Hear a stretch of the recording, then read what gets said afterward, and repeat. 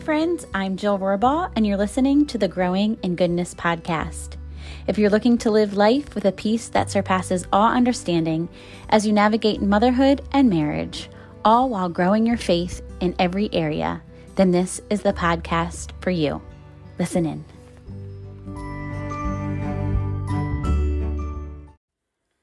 Happy New Year! I am so happy to be back, and I'm so glad that you're back with me. I'm just happy that we're on this journey together in this crazy world and this crazy life with the solid rock that we stand on, that is Jesus. So today I'm approaching a hard topic that I just feel so compelled to address. So before you turn it off, I hope you'll listen all the way through for some hope and encouragement. It's been devastating to watch this world gripped in fear the last 2 years. The majority of the world has been glued to their TVs for direction on what to do and how to live, like a slave, waiting for orders from their master. 2 years. I have a serious question. Have you gotten alone in silence? Often turning all the noise off, eyes closed. And have you asked the Holy Spirit for truth? That is where we find truth.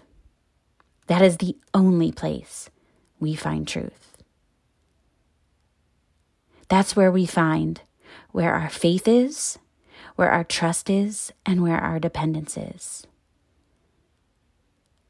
We find out what it's in and who it's on. So where is your faith, your trust, your dependence?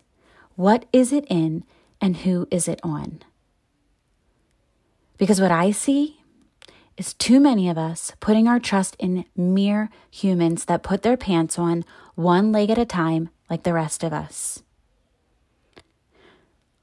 When will we depend on something greater than ourselves? The silence has been deafening for many of us. We are doing the best to shout it from the rooftops, but it feels like we are all alone.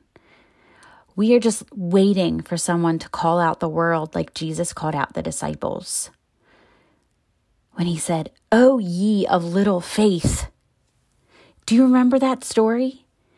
The boat was caught up in a great storm, and the disciples were in full panic mode. And they find Jesus, and guess what he's doing? Sleeping.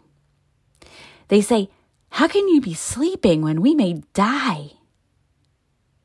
He puts those men to shame with one flick of the wrist when he calms the storm.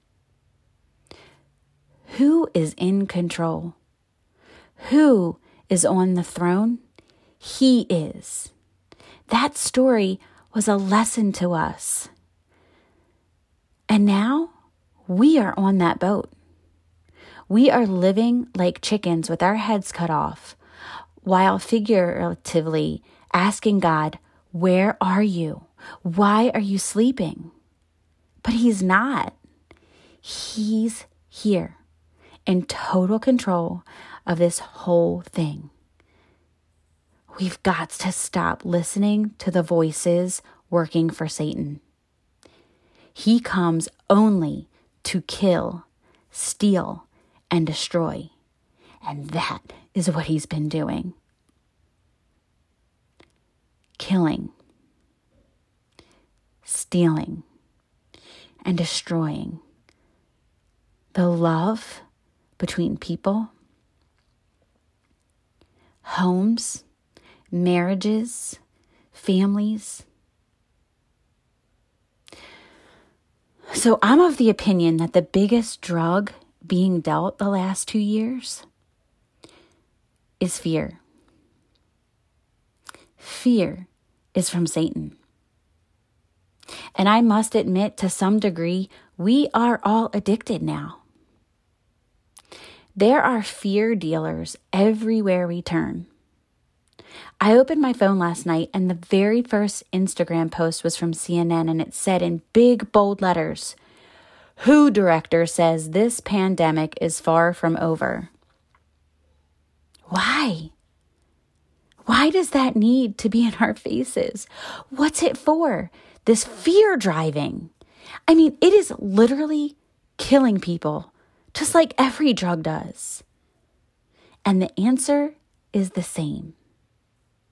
Because it fills the pockets of the dealers. So, what can we do? We do have a calling in this.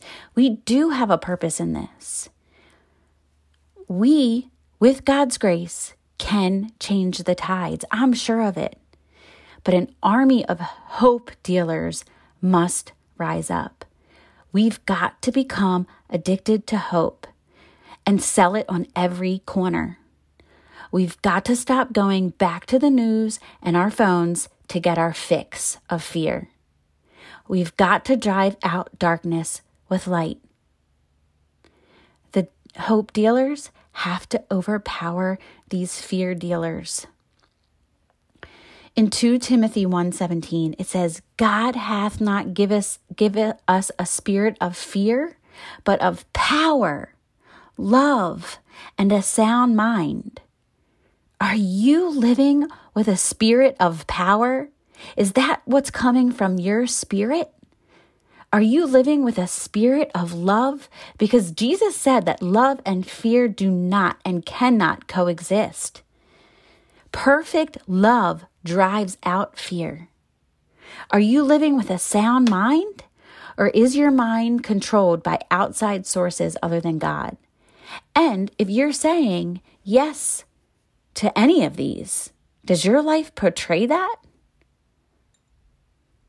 In the book of Exodus, the Pharaoh of Egypt kept God's people enslaved for 430 years. Can you imagine? But the Lord calls out for someone to be a hope dealer, and his name is Moses. God speaks to Moses and tells him that he will deliver his people. But what is so interesting in this story is that after Moses tells the Israelites, God's people, what God said, they immediately start to worship. They trusted that God's word was true before he even delivered them. They trusted that he was in control and that he was their deliverer. Do you trust God's word like that? Do you believe that he is in control and that he will be the one to deliver us from this? Not in anything else? You see, their worship preceded their deliverance. So perhaps the single most important thing we could do right now is worship. I truly believe that we can be like the Israelites and fully trust God and praise God with our hands held high in worship. So many times we see God take action in the Bible on behalf of his people after we see a step of faith, obedience, and trust come first from those who love him. This is our calling.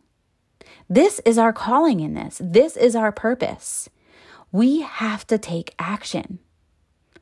So I'm going to ask, will you take action?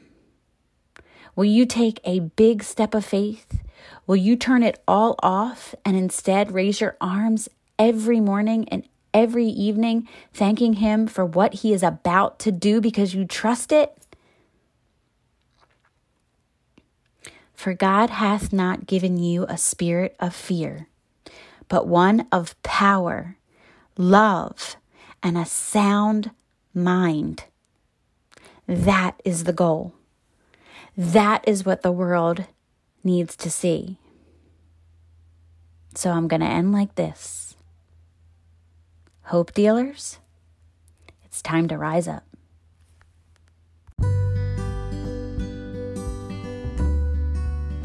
Thank you so much for listening to this episode 3 on the Growing in Goodness podcast. Everything you heard today can be found in the show notes at jillrohrbaugh.com/podcast/3. And you can always find me at jillrohrbaugh.com. And if you like what you heard, I would love for you to leave a review. This will put the goodness of God in front of more listeners. Thank you in advance. and I will leave you what I leave you with every week. 2 Peter 3, verse 18. But grow in grace and goodness of our Lord and Savior Christ Jesus. To him be the glory both now and to the day of eternity. Amen. See you back here next time on Growing in Goodness.